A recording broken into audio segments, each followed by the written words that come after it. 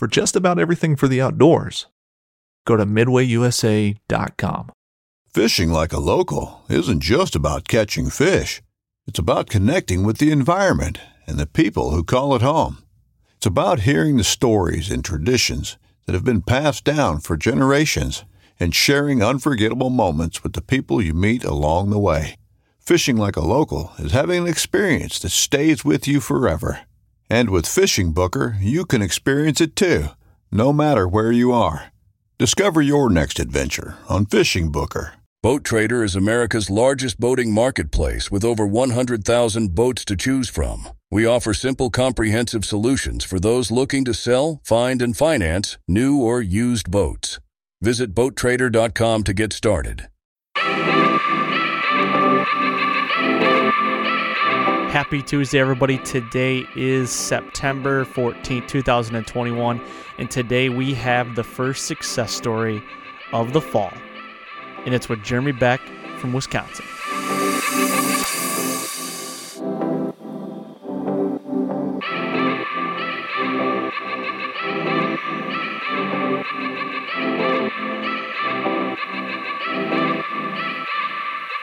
All right. Here we are back with another episode of the Fall Podcast. I am your host, Aaron Blasey, and today's episode is 178.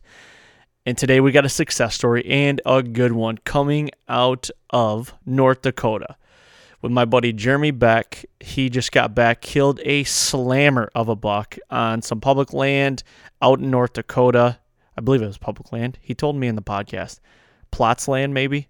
I really haven't deciphered that. He's going to, right now he's listening to this and he's just mother effing me up and down.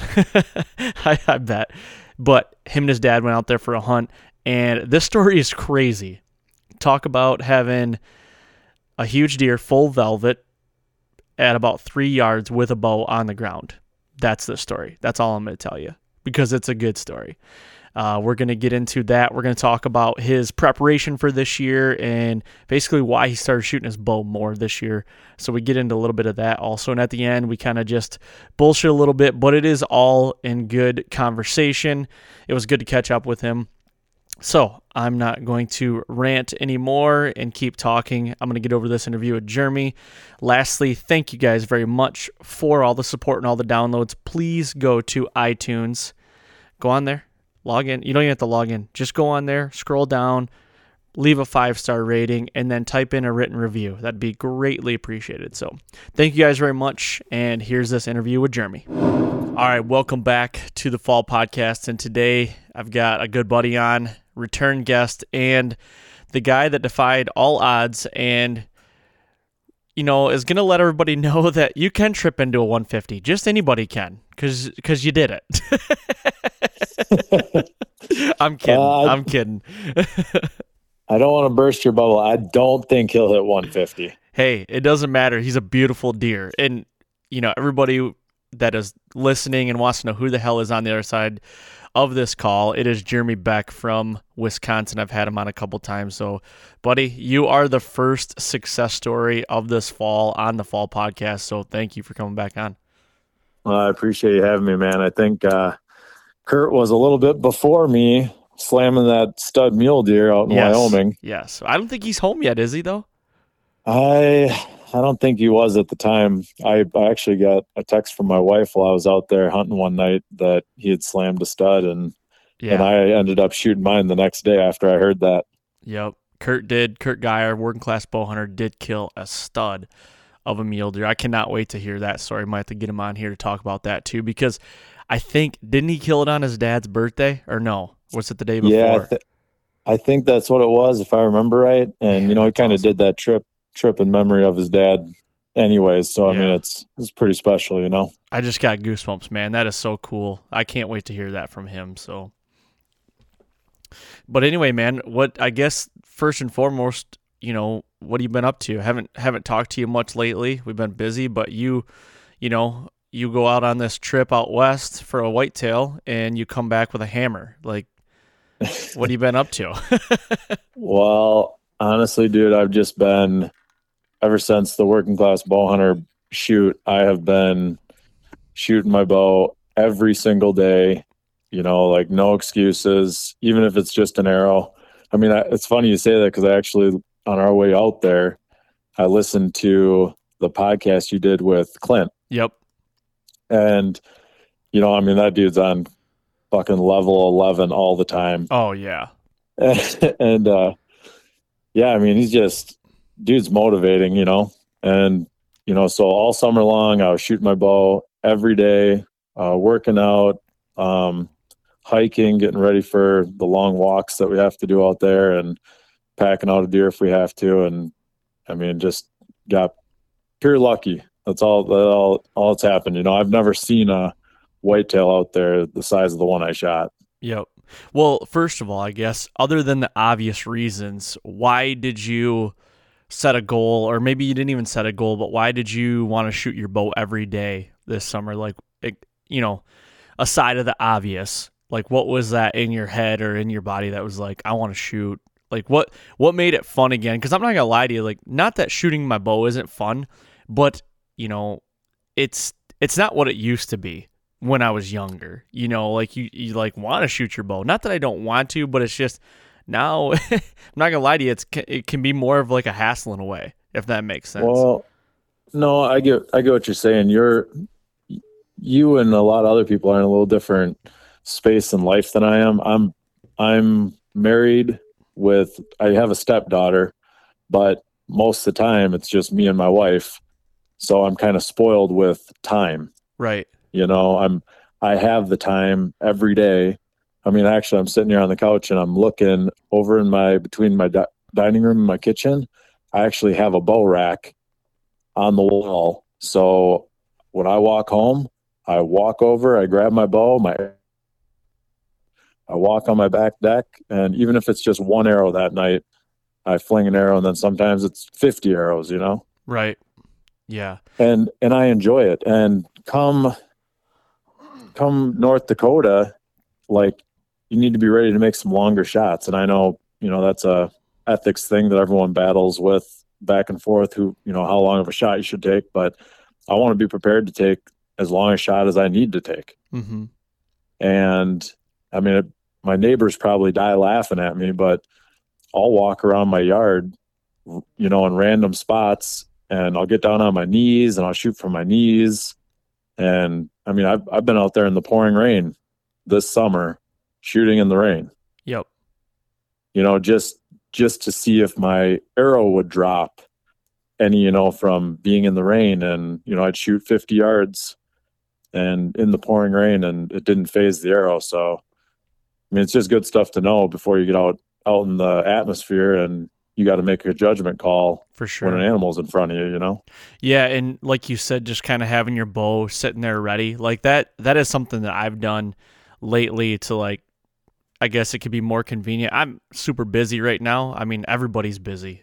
But I'm building my house every night and weekend. So it's like I'm trying to carve out, just 10 minutes just to go fling an arrow. And then when I talk to Clint, like you said, he's not, I mean, I want to run through a brick wall every time I talk to him. It doesn't matter if it's like through text or on a phone call or on a podcast. It doesn't matter. Like, he inspired me. It's like, hey, go shoot a cold shot, So I do that now. Like, if it's not every day, it's every other day right now. For the last almost 2 weeks, I'm just going out firing a cold shot, or I'll get into a little group where it's like, okay, I'm going to shoot for 30 minutes today. But I am trying to get my bow the rest of the way dialed in, and I'm shooting new broadheads this year. I'm going down a different venture, and he like a pretty heavy arrow. Like, I'm just trying to figure out, it's like a whole new system for me, I feel like, this year. And I'm just trying to figure out where my drop is, where my ranges are, like how my arrows are flying. So it's like I'm really dissecting it, and I'm trying to do a little bit more with my form this year as far as, with a more surprise release. Basically, I used to be a puncher. Now I'm like trying to get that more surprise release and try to get dialed that way as well. Yeah. Well, and I mean, it's the reps that you'll always fall back to. Cause right. I mean, prime example was this hunt. I mean, I'd love to tell you that I remembered my shot sequence, but I don't. Yeah. You know what I'm saying? It all happened so fast. that I don't remember putting my kisser button in the corner of my mouth. I don't remember my tip of my nose touching my string. Yep. I don't remember relaxed grip on my hand. And then a big thing for me is a follow through. I need to, my goal is to have that pin on that animal even after that arrow's released. Right. And that's what always helps me. And I don't remember any of that. Yep. It just, all those reps, I think you just fall back on that practice. Yep. It's got to be second nature to you, because once your mind goes to mush, like you said, it's got to be, I've been here before, and your body just takes over. Yeah. And some people are better at the process. They can slow things down and talk themselves through it. I'm not that guy. I don't know if I just black out or what happens, but it's all of a sudden the animal's running away and it's like, holy shit, like that just happened, Right. Everything else came second nature. Yep. I equate it to, I'm a big sports guy, and I, played a lot of baseball growing up, and I was always a middle infielder. Well, with people that played baseball or softball or whatever, when you're playing shortstop, you get more time to think about a ground ball coming at you. I was struggling every once in a while, and I moved over to third, where it's the hot corner, and you have a split second to react, and I did better. I did, because I didn't have time for my brain to be like, oh, you're going to fuck this one up, basically. You know what I mean? Yeah. Like, it just was like split reaction. And, the reps, you could take reps all freaking day, 100 ground balls if you want. You know how to do that. But when it's the time, it's, that moment, the pressure situation, it's how you're going to react. And for me, having to react in a split second, I guess I just do better in if I had to think about it, I guess. Yeah. It goes right back to the people that would rather watch a deer coming from 100 yards or the people that would rather have them surprise them and standing there at 20. Right. Yep. It's two different scenarios, and everyone can analyze them differently and react differently. Yeah. I agree, man. That's awesome. You got me motivated a little bit too. Now I just want to go shoot my bow. So yeah, I will be doing that today too, probably. Well, you're just hot off a trip in North Dakota, right? You went out to North Dakota? Yep. So obviously you're successful, but kind of give me the skinny. Like, I know you try to do a Western hunt just about every year. You've been very successful the last couple of years doing it, but like, how did this trip unfold? And like, what was the whole goal going into it? Well, I'd love to tell you I was going out there after a certain caliber deer, but when you go on an out-of-state hunt or, any kind of traveling situation, I'm an opportunist. I'm not too picky. I would like to say I want 120-inch plus deer, but at the same time, I mean, if you're down to day, 2-3 days left of the hunt, I'm also not above filling that tag. Right. Like, I am not the kind of guy that will go home happy eating a tag and saying like, oh, that was a fun experience. That's not me. I'm kind of the same way, man. I'm not gonna lie. I want, in hats off to the guys that are like, well, I'm not shooting something just to shoot something. That's fine, and I'm happy for you. That's not me. Like, my wife, before I left, she said, do not come home without venison. She could give two shits less if it's a doe or how big the buck is. Like, she's like, do not come home with a wasted tag without meat. Yep. So if I was shooting a doe, I'd shoot a doe. Yep. But I'll probably wait till the last couple days before I did that. And honestly, man, I seen several bucks out there that were not even close to this one, that if they would have got within bow range for me, I would have stuck them too. I just, someone was looking out for me and wanted me to have this guy. So were you guys hunting public land or private land, or what was the deal? This is it's a plots program, so it's kind of like it's private land that is open to the public for hunting. Yep, as long as it's not posted. Is it that stuff or that game? No, it's plots land, so it's like we pay in money. You like non-residents, residents. It's funded by the state. Okay. Where they pay landowners to have it open to hunting. Gotcha. So like come gun season, like I talked to a neighbor and he said that gun season, there was 13 cars at one access point and there was 18 at the other. Holy cow.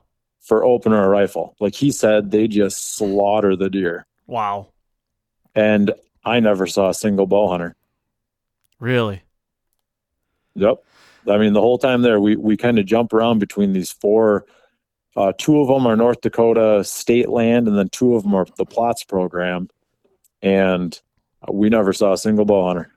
Now, I know you can bait in North Dakota, but can you bait on this plots program or on public land, or is that against the rules?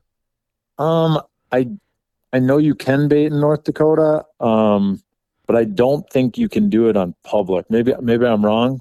Okay. But we don't. We kind of just use. I hug the private fields is what we do. Okay.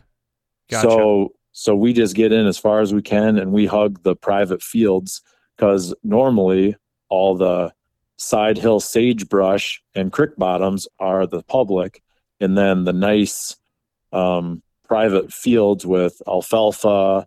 I mean, crops were complete garbage this year out there. They had like a major drought. Yep. But still, I mean, it's still a food source, that they use. Yeah, so you're hunting like a lot of like little sloughs and little fence rows and not a lot of trees. Is that kind of the hunting you're doing? Yeah.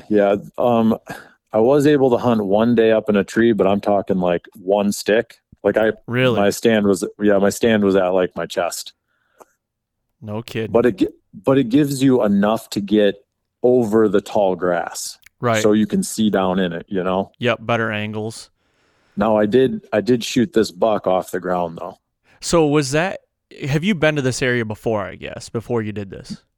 Yeah, this is my third year in that kind of vicinity. I never hunted the area like we did this year though. Okay. Like I'd been there last year. I went and I glassed it and I was going to hunt it one night. And then my buddy called and was like, "Hey, there's a buck over here." So I beat it a mile back to my truck and got over where he was. And I actually ended up eating a tag last year. He got a decent buck though. Mm-hmm.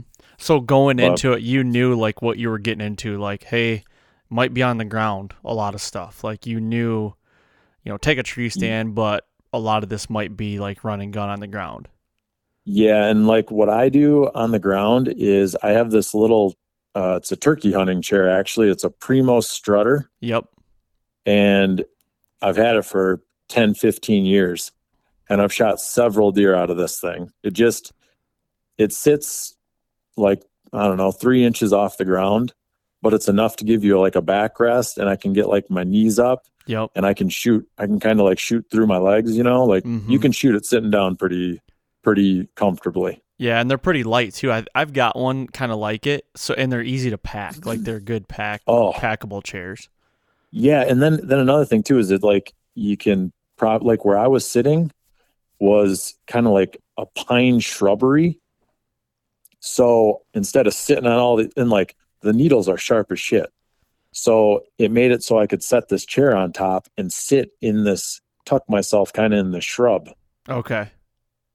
So, I mean, it makes it so you can actually sit. And I sat there I was out at like 11:30 in the morning and sat till dark in 80 some degree weather. Jeez. Yeah. Cause you guys probably aren't hunting mornings. I mean, you're probably doing a lot of harm in the mornings, huh? Yeah. I told you, I remember telling you this and I'm totally going to eat my words. I told you I was going to hunt mornings more. Yep. The last time. And dude, like, I don't think I said like, "Oh yeah, you definitely can slip in." No, like I thought I could. And like, we were up some mornings and it's just like, you got to cross these giant fields and there's just no way in there, or at least that I could see without getting busted. Yeah. Like, so you need them to get back to bed, right, and get up in the hillsides for the day so you can get in there without them knowing, Yep. Now, how far are these deer moving in the mornings to get back to bed? Typically, like how far are they bedding from the primary food source? Well, some are walking to the edge of the field and laying next to the private hay bales that like we can't get at. Right.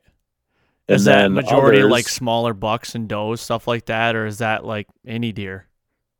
I don't know. I seen some, Push and Pope and Young class bucks that'll walk right behind the hay bales and they bed down. Really?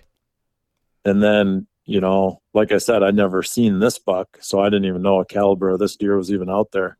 But luckily, it seems like a lot of the deer, I don't know, say half the deer, like to get off in these, they're kind of patches of sage, yep, brush in these pastures. Like everything out there that's open land, it's just cattle pastures. But there's hundreds of these, like the size of a house, that all these deer like to go and bed in. And then, come nighttime, they'll come out of these, walk through the pastures and drop down these banks or up the banks to get to these fields. And, your goal is just to catch them in between. Right. So, I mean, what day did you kill on of the hunt? So we went out Thursday. So North Dakota Bow opens every year the Friday before Labor Day at noon. Okay. So this year we went out Thursday morning and got out there, late Thursday. We had time to set up camp, and then we went for a 2-mile hike, and we glassed kind of over these fields and river bottoms that night. We seen 20 some deer, no like shooter bucks, and I'm talking like a shooter. I'm just looking for a basket 8, something like that, Yep. And we didn't see any, but we seen several deer. Then the next day, so it would have been, we hunted, then you're able to hunt Friday evening, Friday at noon it opened. So we hunted that area, and I dropped down into the river bottoms that night. My dad went up in the hillsides, and we seen some deer, but once again, nothing close enough and no shooters. And so then we decided the next day to head over to this other area. So this would have been Saturday. We kind of did a long hike in, glassed up this area, and decided like, hey, let's hunt this section, Right. So we went in that night. This would have been Saturday night, and I seen about 125-inch full velvet 8-pointer. And we seen some other bucks that were smaller. This was the nicest one, and I'm like, I want that deer, Yep. Target acquired. Yep. And a lot of the deer were still full velvet, which kind of shocked me too. But so anyways, that night my dad was actually covered up with deer too. I think he had 13 deer within 30 yards of him. Mm-hmm. And he ended up passing a little basket. It would have been an 8-pointer, but he didn't have any brow tines, a little full velvet buck. And I kind of gave him shit for passing that one up, but he didn't want to. So anyways, that was Saturday night. Sunday, it's fucking brutal, dude. It's hot. In the 80s. Yeah. And in mosquitoes, I'm looking at my left hand right now, and I have 9 mosquito bites from my wrist up my hand. Like, just got slaughtered. And so anyways, we hiked in. It's about a mile from the truck where we park. And so we got in there, and I got set up in this brush pile again, I'm watching kind of like this grass field. So on the public land, it's like a hillside of sagebrush. And then it kind of opens up to this taller grass field before it hits the private alfalfa field. Okay. So I got like, I don't know, 80 yards before I hit that field that I can mess with, Yep. And I'm thinking these deer are going to funnel from my left to my right and I think they're going to come below me because above me is just a giant pasture, like 1,000 acres of just pasture. So let me picture this. You're kind of like on the hillside, right? Like looking. Yeah, I'm at the very top of this hillside, and it's probably 50 yards down, like steep wise. You know what I'm saying? So it's 50 yards to the bottom of the hill, where this tall grass is. What made you get up that high? Was it thermals? Was it wind? Like, was it, was the wind like whipping and basically swirling in the bottom to make you get up higher, or what was that? Well, so the night before, I walked below and then went up the hill, and I had multiple deer. I think not that they like busted out, but they knew something wasn't right there, and I think they smelled where I was walking in. Gotcha. I think my entry was just a really shit entry that I shouldn't have been down there. And so the next day I walked above in the pasture, above all these woods, and then dropped down probably 10 yards in and set up in the same spot, just a totally different access. Yep. Did you see a difference in like the deer behavior? Well, so we seen several deer the night before, and the next day I didn't see a single deer till the one I shot. There was one doe probably 300 yards away. Yep. Otherwise, like, horrible. I mean, obviously it was great. I shot my buck, but as far as seeing deer and anything moving, like, there was nothing moving. Okay, so what was the culprit of that, do you think? Was it just the temperature? Was it high winds? Like, what do you think? There was very little wind, and I think it was the heat, in my opinion. Yep. I mean, dude, we're talking, I mean, I don't know about you, but like around here, I mean, if it hits like 55 at night and then, it's like 75 during the day, or like today, it's going to be like 72 here. Yep. And it was like 55 last night. Yep. Okay. So when we were out there, we had one night that hit like 42, and the next day it was like 88. Holy cow. Like, that's ridiculous. That's a big I mean, you're shift. swinging over 40 degrees. You're swinging from night to day. So they're definitely moving in the dark then. That's what I think. I think they're just moving in the freaking dark. And I mean, when you'd hike back to the truck, you'd see several deer out in the fields. Now, were you using cameras at all? Or was it all just boots on the ground, get in there, hunt it, see what happens, and make a move? Speaking of trail cams, have you guys been wanting a new trail cam?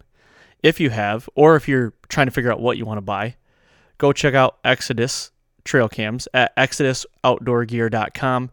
Check out all their lineup. They've got renders, the Exodus render, which is their cell cam. They have Trek, and they have the Lift 2, which are just your run-of-the-mill, basically just like all your other cameras out there that you got to go pull the card in. They're awesome cameras. They come with a 5-year warranty, and they've got a lot of other cool stuff. They got solar banks. They got a lot of accessories. They got T-shirts and stickers and all that stuff. Go check out everything that they have at exodusoutdoorgear.com. Yeah, we didn't have any cameras out, just kind of going on past data and what we've seen there, personally. And, when you're on a trip like that, that's when you're banking on a lot of luck too. Right, for sure. Right place, right time. Yep. So walk me through that day. The day before you killed, you saw some deer. You're not seeing the bucks that you want to see. You did see one good 8-pointer, but like, give me to that day that you killed. Like, walk me through that day. Because when you were texting me, you're like, it was all luck, man. It was all luck. But I mean, with hunting, which and a lot of people know that are listening to this, luck plays a big part into whitetail hunting. In my opinion, it does. So like, yep. But you had to be at that place, like that deer wanted to be at that place for some reason. So, a little bit of luck, but yeah, you made it happen. So kind of like, let's walk through that whole situation. Well, so we got in, it was 11:30, and the whole reason we would have waited till later to go in, but honestly, it was just getting hotter. And we thought, hey, let's get in as early as we can, and at least maybe we can tuck in some shade because we figured the deer wouldn't be coming out till 6, 7 o'clock. Yep. And it's dark at 8. So anyways, I got in and like I said, dude, I was just getting murdered by mosquitoes. Are you sitting on this hillside again or no? Yep, same spot. I tucked in the same spot. The only thing different I did was I entered in from the top side. I walked through the pasture at the top and dropped in this hillside from the top. Yep. Because I'm thinking there is no deer that's going to come in from this side. I assumed, because as I'm looking down the hill to my left, it's all the creek bottoms and like CRP grass and everything that any hunter would say, okay, that's bedding. Yep. Like that's the bedding area. They're coming from the left. They're going to work by me and get out in this ag field. And I'm going to have them come in this tall grass and I'm going to have like a 55-yard shot. Yep. So there's no trees around you, right? It's just tall grass. Yeah. The trees are like shrubs.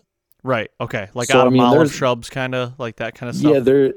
Yeah, it was weird. What I was actually sitting in was like basically like a pine bed. Yep. Gotcha. Like if you took all the pine branches and you just laid them all over the ground, and then some giant pine shrubs, and that's what I was sitting in. Gotcha. And it kind of helped. I mean, I don't know. It could totally be just me thinking this, but like there's sagebrush out there too, and it like smells really, really good and strong. Yep. So when I get in there, like I always take and I like kind of rub that. You're soaked in sweat, so I'm sure I freaking stink. Yep. And so I always rub that sage all over me, and then sitting in that pine, like it reeks like pine.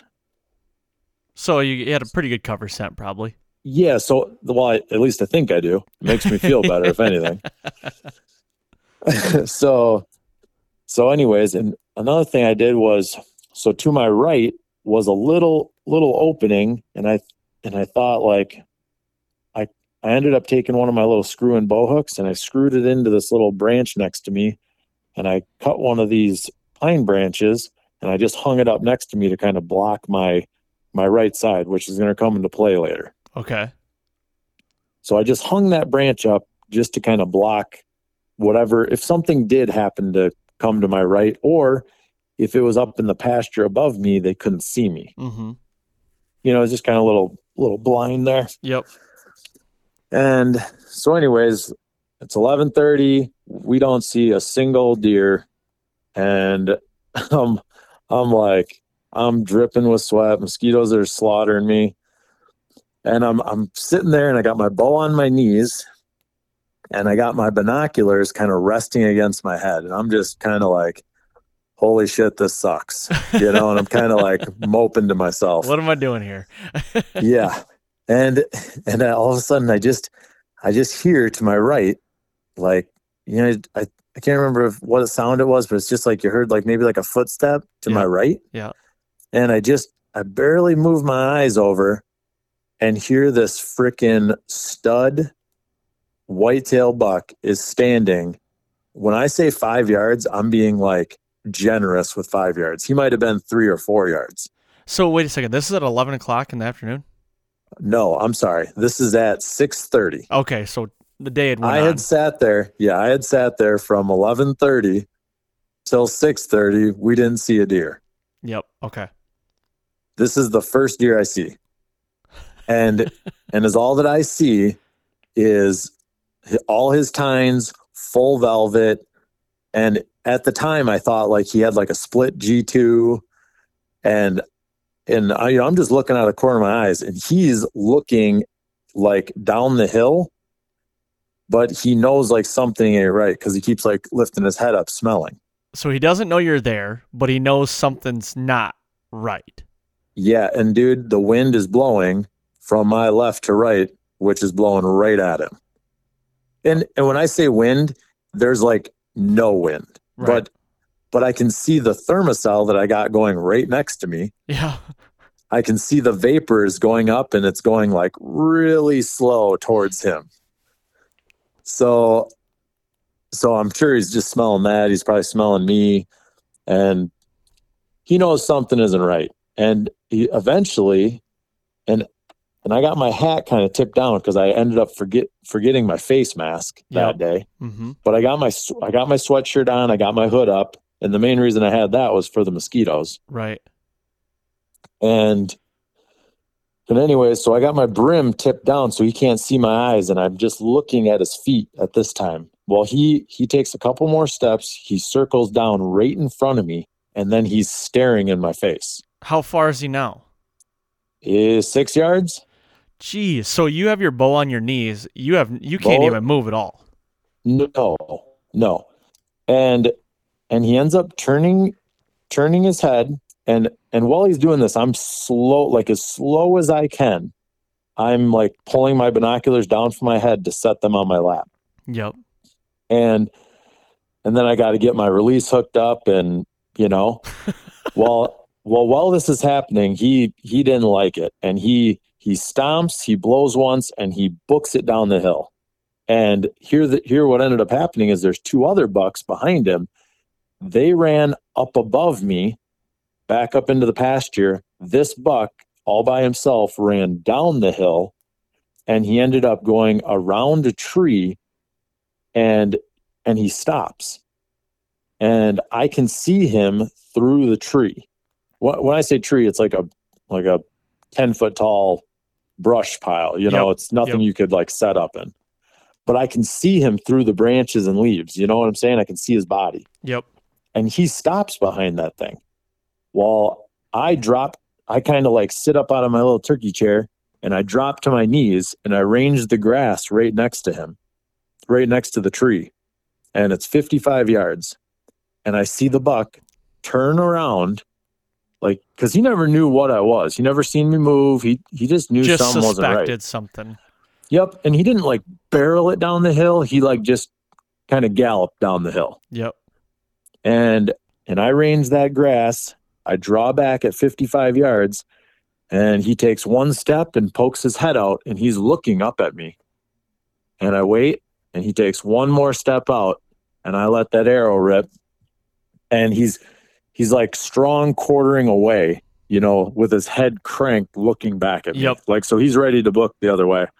Well, I let that arrow rip, and I end up going in his guts, and then it comes out like his second or third rib in the back. So it basically like center punches his whole body. What it ended up hitting was guts, liver, and then just punched into his chest cavity. Okay. Did you get some lung then too? Or no? Well, it was all foamed up. But I don't know if it got any lung in there, but It punched into the chest cavity. You know what I'm saying? Yep. And anyways, he starts like jumping, like his back legs like back and forth, and and he takes off, makes it 70 yards, and just tips over dead. No way. I ranged him laying there. He was 130 yards from me laying dead. Oh my gosh, dude. And I could just see his rack up, and I mean the hole that was in his frickin' side, like just, I bet you it was bubbled up with like blood and the foam. Yep. Like 4 inches high, and blood just pouring out both sides. You had to get some lung then. If there was foam and bubbles, you got some lung. It might have. I didn't break up into the chest cavity because we quartered it and took the back straps, and then I caped them out. Yep. So I never like reached up in there to check. But either way, whatever it severed in there, I mean, he stone cold dead, 70 yards. Jeez, man. And this rarely happens. But so what ended up happening was those other two bucks that ran up top, they actually circled back around by my dad. And my dad had those two bucks, and he said it was that 8-pointer that I told you about previously. Yep. That was full velvet. And then it was like, he said it was like a little 14-inch polished up 10-pointer.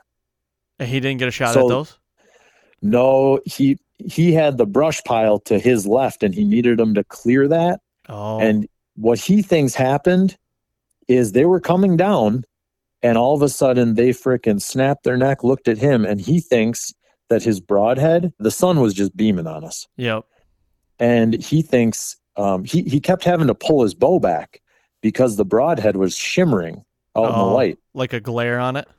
Yeah, and he said when he picked his bow up, it like was shimmering out there, and he thinks they picked that out.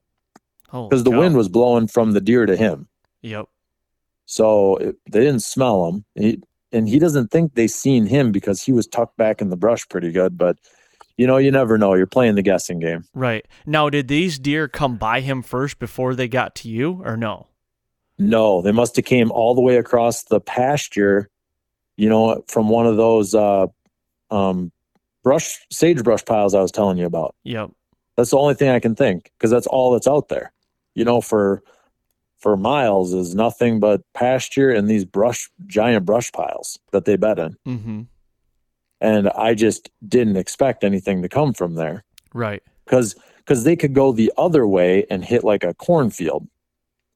And I just assumed, okay, that's closer for them from those brush piles to go to that cornfield if they want to eat, especially when it's that hot. Mm-hmm. But for some reason, these ones decided at 6:30 to funnel down, and I never thought they were going to come that close, because I was telling you about those like pine tree brushes that grow on the ground. Yep. They're like 6-8 inches high, and they just kind of like sprawl all over the ground. Yep. Well, the entire right of me for 20 yards was that stuff. So it's probably hard to get through. Yeah, like I wouldn't think anything would walk through it. I gotcha. Like your boots would get all tangled up in it. But yeah, he, like I said, man, he was within easily 5 yards to my right. So what do you think he was doing? Like, where were those deer going? Were they just kind of... Oh, he was funneling. They were funneling down to that alfalfa field below me. Okay. And so... Yeah, I guarantee it. With the wind coming from your left to your right, obviously the wind was cutting them in the nose, wasn't it? Oh, yeah, for sure. Yeah, so, he knew he could. I guarantee he could smell me, or the thermocell or something. Right. So he was, but what I'm saying is they're entering that field with that wind cutting their nose. They're no dummies. Yeah.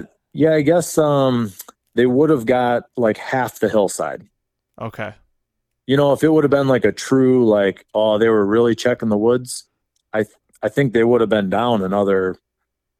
I don't know. I guess maybe they think the threat's coming from that side, or, I get what you're saying. I guess if they really wanted to be like that analytical, they would have been all the way down at the other end of the woods so they could check the entire woods. Gotcha.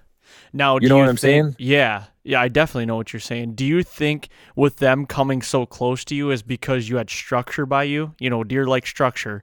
So do you think that... Yes. You know what I mean? Like maybe they could smell it, saying. And maybe it's like, okay, no threat there.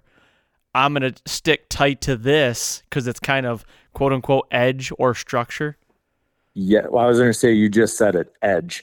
Because when you pull back on like Onyx maps now, and I look at where I'm sitting, like I looked at it on the ground as like, oh, nothing's going to walk through here. But when you look at it on Onyx, it actually looks like kind of like a funnel between, that's like, I don't know, 20 yards wide of opening gap down to that field. Yep. It almost looks like a field road there, but it's just that pine shit that sprawled all over the ground that I didn't think they would walk through. And apparently that's one of their draws. And that's what, like when you said he got so close and you didn't really know why, the first thing that came to my head is like, well, maybe they feel safe right there, like feel safe with something around them and they're not out in the open maybe like too much. And, that was me never being there, me just, painting my own picture from what you're telling me is like, they obviously feel safe by structure or that they've been there before, and they just happen to run into a big SOB like you. Well, I'm sure, it's safer going that route than walking around the edges, like I was saying, and going on the field roads that all the farmers use, the side-by-sides, the tractors, everything's running through there. Yep. Dude, that's awesome. That's why I like to play those situations out after the fact. Like, okay, ask yourself why. Why were they there? Like, and I feel like I just learned so much from that, and I've never been there. You know what I mean? Like, from you just telling me, and then you going, okay, I looked on OnX, and it is for sure a funnel type edge that, like, when you go back next year or whenever, you'll probably, look at that a little bit harder and a little different now. Well, yeah, absolutely. And I won't kind of underestimate what they're willing to walk through. Right. Exactly. Yeah.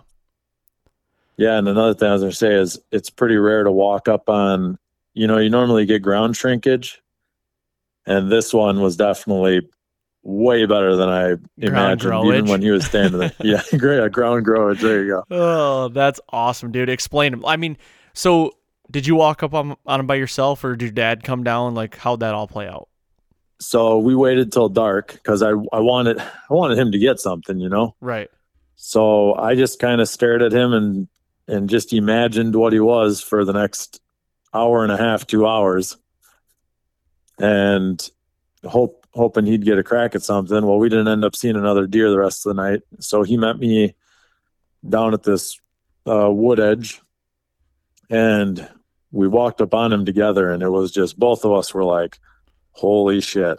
Like, and he was like, wow. I mean, this buck is, he's a mainframe 10 with 2-inch kickers off of both his G2s, like symmetrical. Yep. He is a sweet deer and full velvet, right?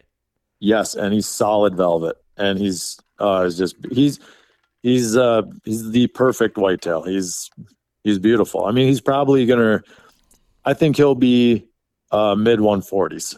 Dude, stud, man. I awesome. I haven't pulled the tape on him yet, but he'll be in the mid 140s. And yeah, I mean, he's a perfect buck. I mean, it is awesome. What do you think age-wise on him? Because I've never whitetail hunted. I mean, I've filmed out in Wyoming, and those deer are just smaller.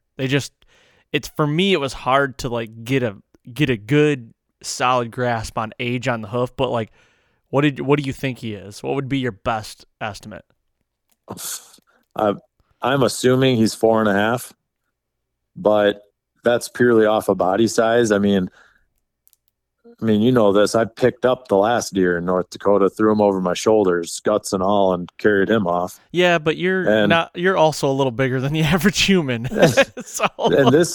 And this deer. So I told my dad, he's like, hey, what do you want to do? And I said, well, I'm going to just throw him on my shoulders and we'll get him out to like the field road, Yeah. And we got out there, and I'm embarrassed to say, but I could not get that son of a bitch on my shoulders.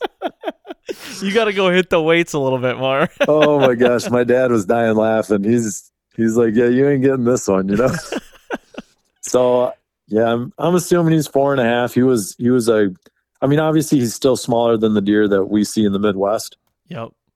But, he still had his summer coat. I mean, he's beautiful. He's got a really red forehead. He's got that really like kind of orange red forehead. And yeah, it's probably a once in a lifetime buck for me like that, That's awesome. Is he your best buck? I think I don't think he'll be my best buck, but he'll probably be like top 3. Yep. That's awesome, dude. And if you were, what's that? He's probably I was going to say he's probably my favorite, being velvet and the character and the amount of work, because, that's kind of the next part of the story is you get into the work that goes into it. Oh yeah. Yep. Because so we're a mile in, we just sat there all frickin' day, dripping sweat. I grab, and my dad's pushing 60, Yep. And I think he got a little dehydrated that day. And so I told him, I said, give me all the gear. So I took all his gear and my gear, and I hiked back to the truck. I drop everything, and I grab my frame pack, because that's what I do. I quarter it up, back straps, any neck meat. We throw it in the bag, throw it on my frame pack, and then I'll hike it back. So what we did was I hiked back, grabbed that shit, hiked back in where he was, and I quartered the deer up, skinned them out, caped them, because I'll do a head mount on them. Mm-hmm. Got everything loaded onto my pack, and then we hiked back out. And it's a late night. It was, it's a lot of work, you know. And I heard, well, you've talked with like Byron Horton and stuff before, right? Yep. Well, I was listening to his podcast one day, and his buddy that he always podcasts with, he's ranting about like, oh, these people just want to look like badasses packing out the deer, and I'm thinking either this motherfucker hasn't shot a lot of deer because he hasn't had to pack them out, because it has nothing to do with being badass. You're just a dumbass if you're dragging deer out a mile long. Like, that's bottom line. I mean, if you're still dragging deer out now and you don't have a frame pack, I'm telling you guys, invest the money in a frame pack, quarter the deer up, get it on your back, pack it out. It is so easy. Like, I couldn't imagine dragging deer out anymore unless you shot a freaking mammoth that you want amazing pictures the next day in the daylight. That's the only way I can see getting a deer out whole. Yep. Well, and you were in a situation though too that, I mean, there probably really wasn't an option other than if you had like a deer cart, you know, like the THP boys, like they do a lot of deer cart stuff. So I definitely get where you're coming from. I've actually never had to pack out a whitetail, but I've never been in a situation where I had to. We can always get a Ranger right there next to it, a pickup next to it. I'm not gonna lie to you. If I gotta drag a deer more than 100 yards, I mean I will, but like I'm usually within a couple 100 yards of somewhere where we can get a Ranger or a pickup. Yep, and I totally get that. And like when I hunt my grandpa's farm, you know, we can buzz a 4-wheeler and stuff out there. Yep. But like, so even like you saying that, I've actually, unless it's a buck, I do that. I'll get a buck out. We'll get some good pictures. You know, I like to weigh them. I like to take them home, weigh them, that kind of crap. But like a doe, like I quarter up a doe now. Even though I could literally drive my truck, I'd drag the deer 50 yards down the hill to a field road, and I could drive my truck out and pick that doe up. Like nowadays, I still will quarter that deer up, and maybe I'll drive my truck over there, but I'll still quarter the deer, take the back straps, neck meat, and put it in my cooler in my truck. Mm-hmm. That way I don't have to get rid of the rib cage, the spinal cord, the head. You know what I'm saying? I don't live in the country, so I just can't walk in my backyard and throw the bones out. You know what I'm saying? I live in town. And so now is all that I have to deal with is 4 legs. Yep. I could see that. Like how, I mean, with a doe too, you could quarter that up pretty quick. Oh, dude, you give me 30 minutes, I have everything in a cooler. Mm-hmm. Like I'm getting pretty fast at it. And I mean, when me and 2 weeks from now, not even, me and Dan Smeltz will be down in Kentucky. I know, I'm jealous. I've been giving him crap about it. Oh yeah. He's been down there before. I kind of invited myself, and he's cool enough to let me go. So I'm going to invite myself next year. I'm trying to invite myself on all these hunts.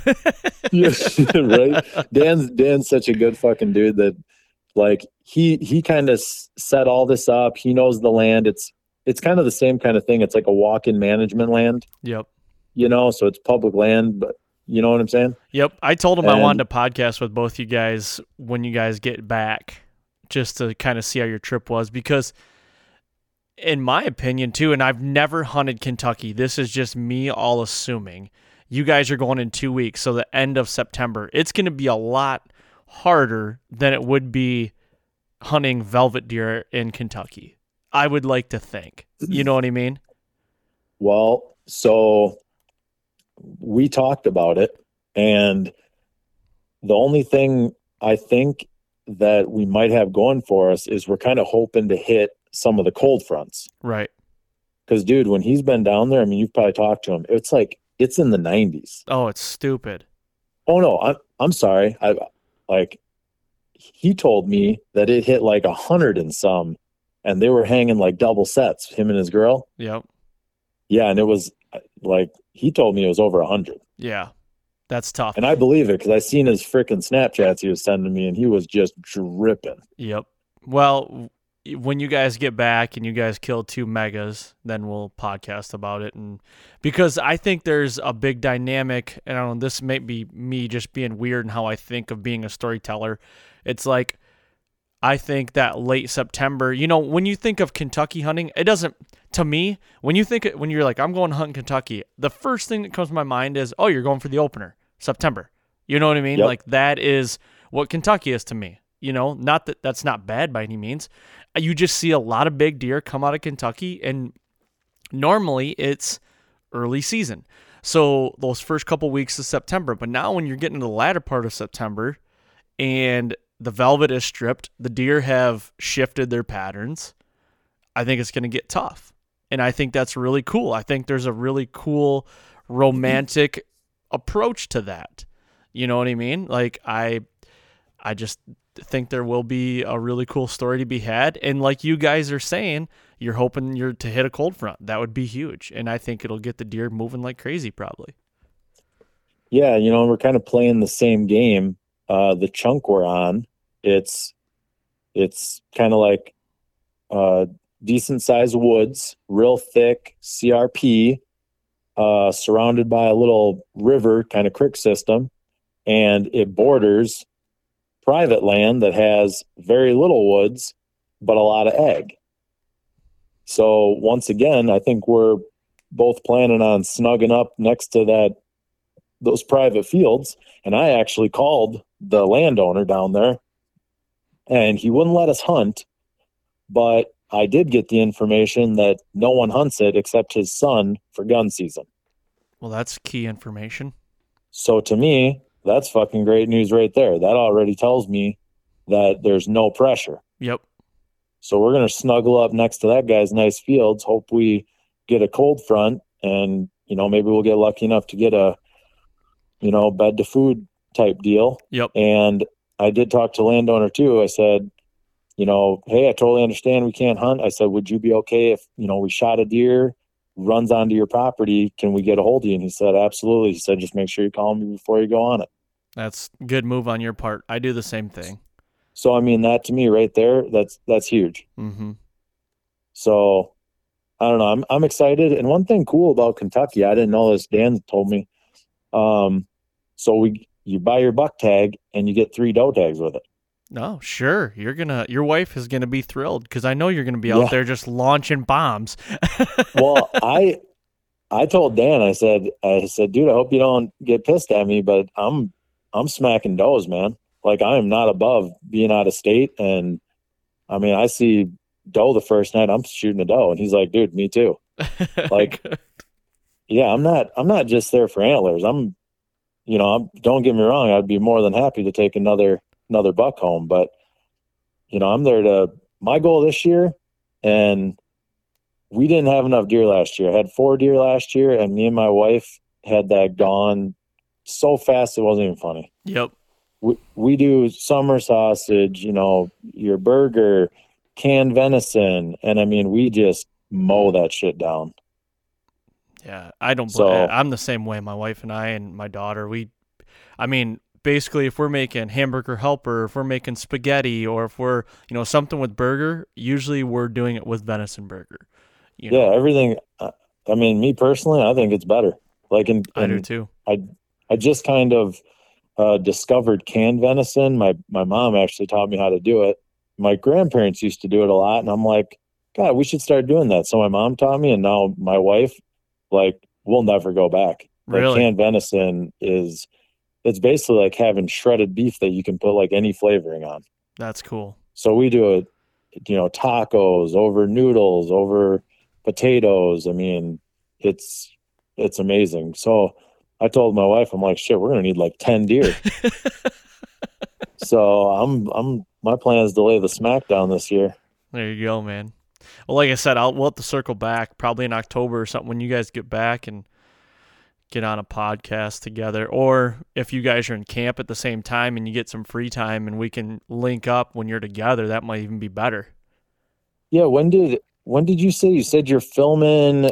We're Did you say going. Ohio? Yeah, Casey and I are going to go down. I believe the opener of Ohio, which I believe the opener of Ohio this year is the 25th or 26th of September. I believe one of those 2 days. I got to look.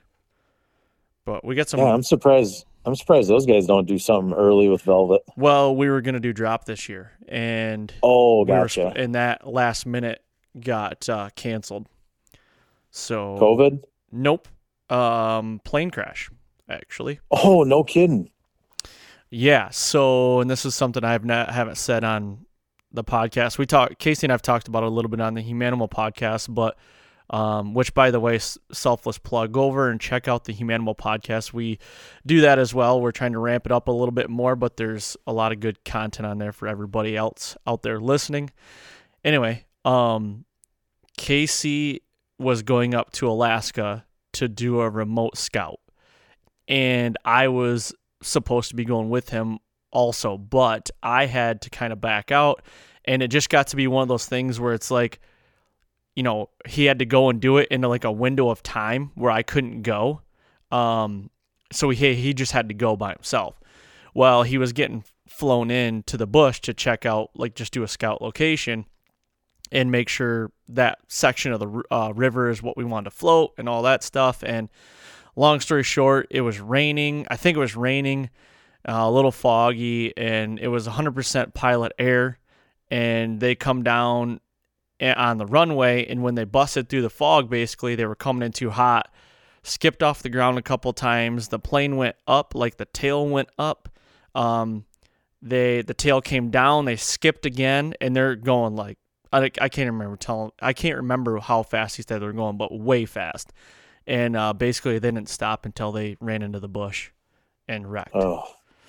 Yep. So, Casey's wife, Lisa, he got a hold of her because they were out in the middle of nowhere. I don't know if he had a sat phone. I know he had his Garmin inReach. He must have inReached her or something. She called me, or she texted me twice, and she's like, Aaron, I need to talk to you. And I'm like, this is like she texted me twice in the matter of like 8 seconds. And I'm like, shit, something's going on.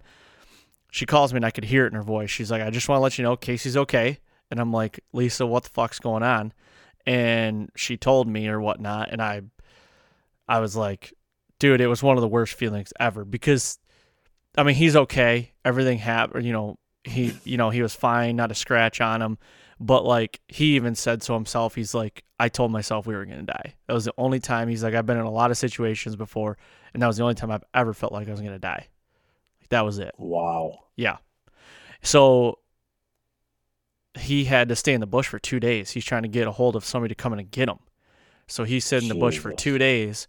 Finally found someone to fly in and get him. They attempted to fly in twice, but the 2 days in the weather was so bad that they couldn't get into him.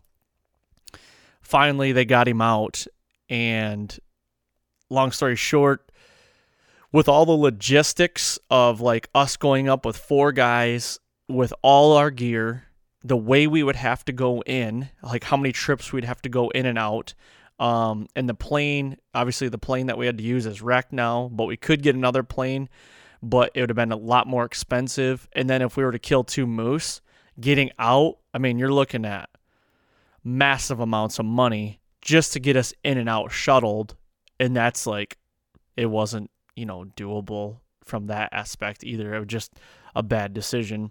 And it was kind of like everything culminated so quick that it was like, we just got to take a break here. We got to think about this. Like, we can't fuck around with this stuff. So, yeah.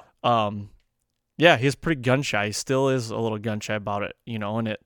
Oh God, I don't know how you could ever hop in a plane again like that. I know, man. It makes you think like, he's been in a lot more bush planes than I have. He's flown in hundreds of bush planes, and and he's flown in so many bush planes that he could probably go fly one himself. He just knows it. But yeah, it's crazy, man. He literally, it was a kiss the ground moment. As weird as that sounds, he said, he's like, when I got out, it was, so then he got like, when they came to a stop, he like kind of came to like, what the hell just happened kind of thing. And he like checked himself, to do like a body check and was like, okay. And then he's thinking, it hit me. is this thing going to blow up? Like, there could be gas leaking somewhere. So then he's strapped in. He couldn't get like his seatbelt undone. So I think he cut his seatbelt off because he had his knife with him. And then he grabbed his 2 packs and he's like, I got to get the hell off this plane. And then he ran out with all of his stuff and he's like, I'm just waiting for the thing to blow up. Finally, like, obviously nothing happened, but he's like, it's just one of those things you got to know or think about. Like, this thing could take fire right now, So he's like, it was just a whirlwind, man. That'll put a new perspective on you right there. Yeah. So that was a big reason why we're not in Alaska right now. So. Well, that sounds like a good reason. Yeah, that's why we didn't do any early hunts. Here I thought it was going to be you building the house. Well, that's it is priority for me, but my job does take precedent over that too. That's a little more extreme. Yeah. Yep. So yeah, that's her. That's the story. Wow. Oh, it's good to hear firsthand. Damn, that's crazy. Yeah. Yep. So I mean, yeah, there more than likely will be drops in the future. We were going to try to do like an elk hunt, like an over-counter elk hunt, but then it was like, it's just not dropped, We're going to, if we could put a little twist on it and everything, but everything would just happen so fast. How many states do you got this year then?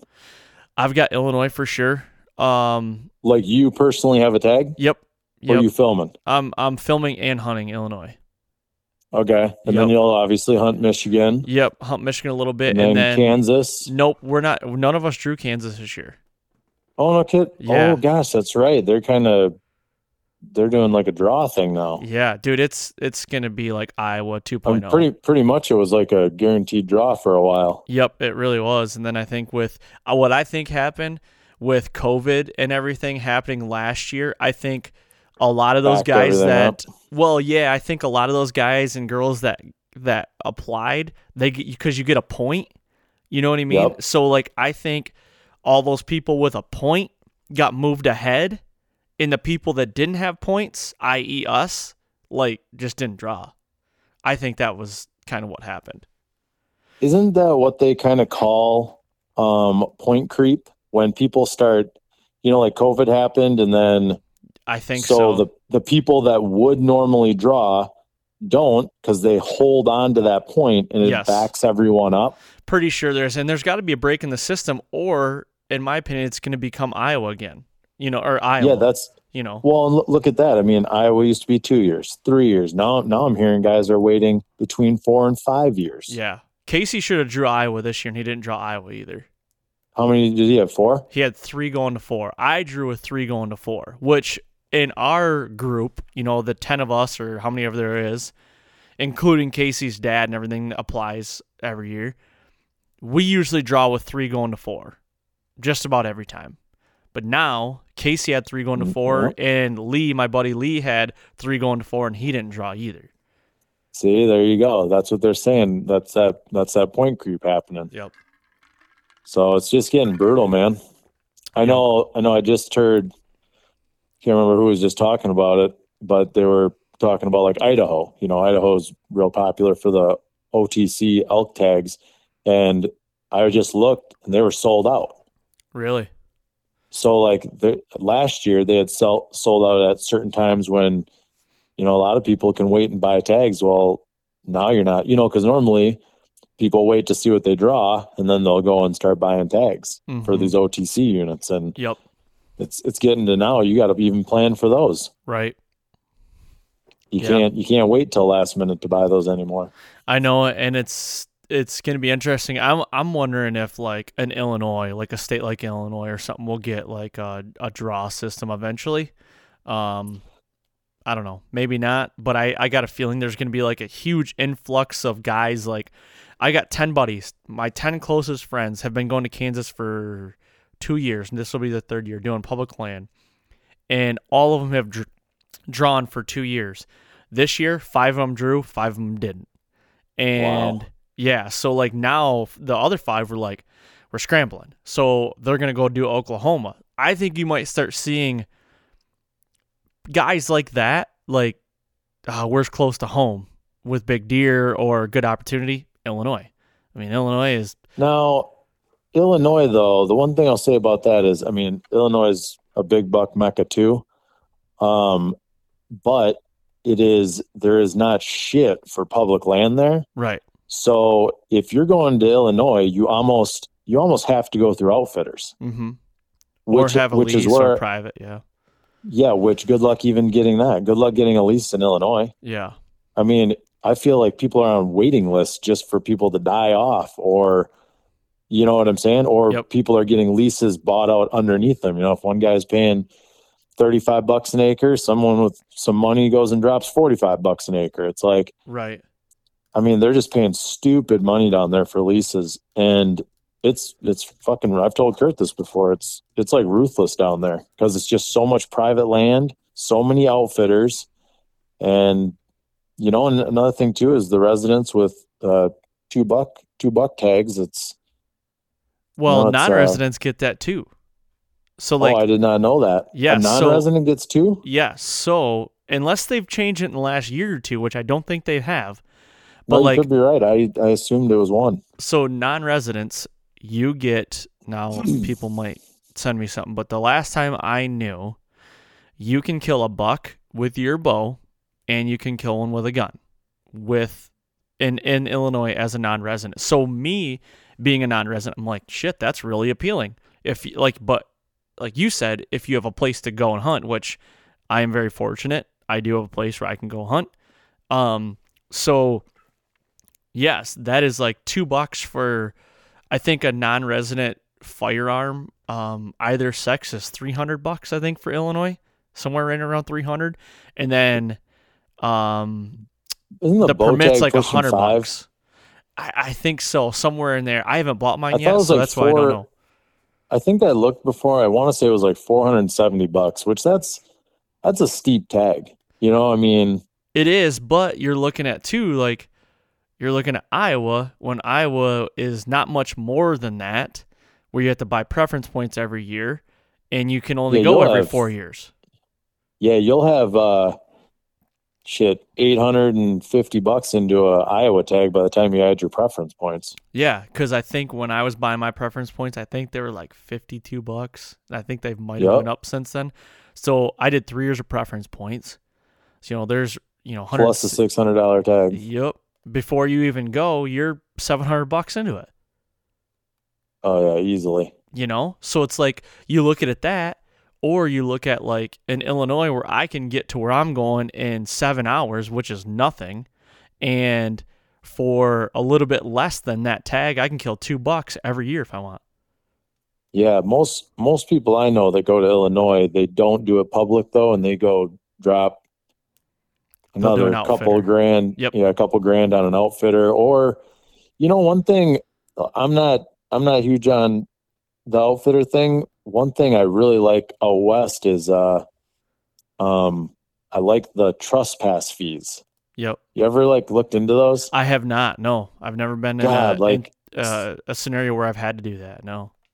Yeah, I like that because it's literally just some rancher that's like, hey, you want to hunt my land? Give me $1,500, and that's it. And then you're still on your own doing all your own thing, but you get on these like primo properties with the trespass fee. Yep. No guide, no outfitter, no little drop camp. Like that to me sounds pretty appealing. Yeah, for sure. Okay, I just read something. I'm on the internet right now about Illinois and the non-resident $2. So a non-resident deer hunter may take $2 and unlimited does.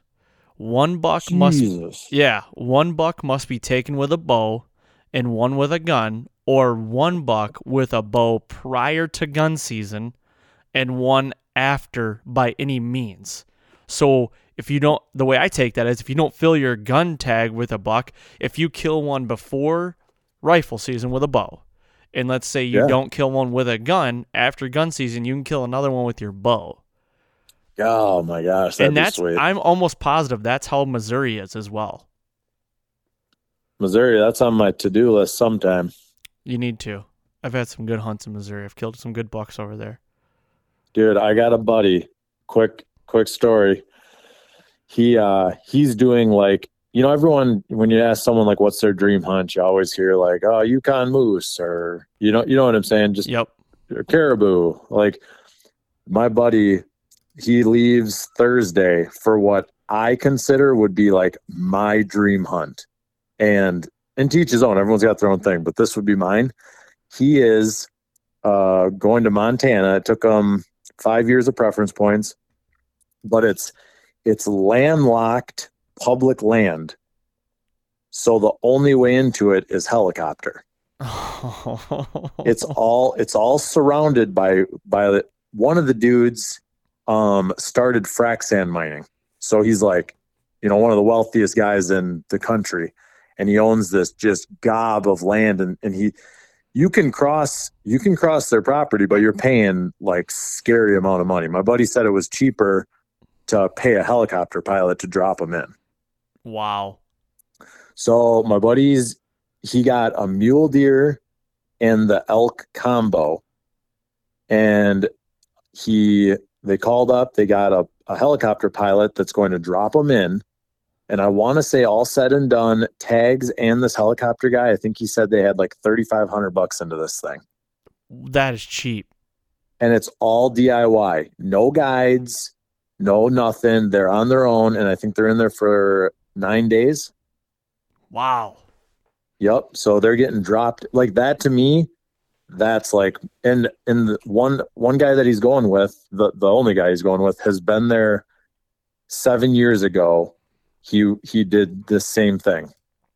Holy cow. That's sweet. That's a cool hunt. That to me is like my dream hunt. Yeah. That's a sweet hunt.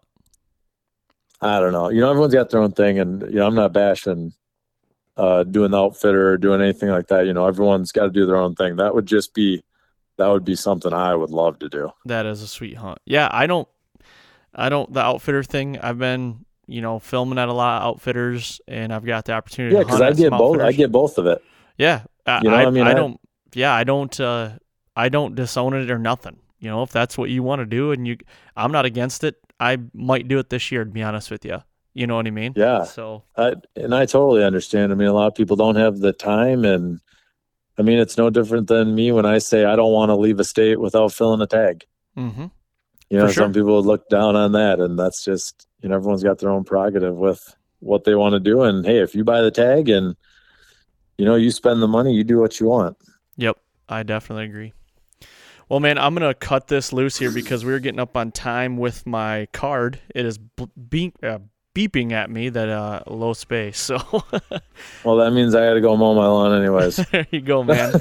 I appreciate you coming on and doing this. Thank you very much, buddy. And in 2 weeks you'll have another deer down, so we'll talk again. Oh gosh, I hope so, man. Well, I'll keep you in the loop. It was fun sending all the Snapchats out and stuff. Yeah, I appreciate it, man. We'll talk to you soon. All right, sounds good, bud. We'll talk to you later. All right, there you have it. Thank you very much, Jeremy, for coming on and talking, man. I greatly appreciated. Thank you.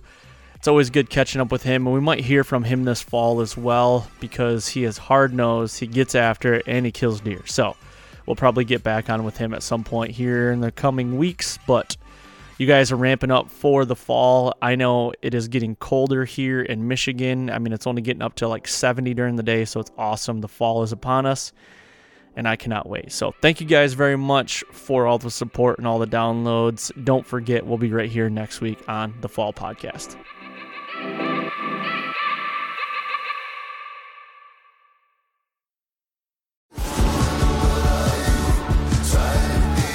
Pursuing wild game in wild places. Tune in to Hunt Stand Presents Saturdays at 8:30 p.m. Eastern.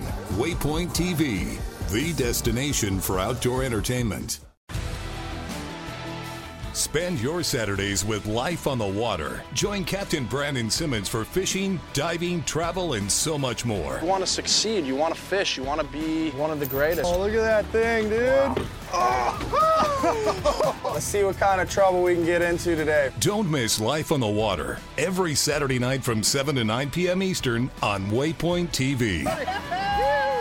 The destination for outdoor entertainment.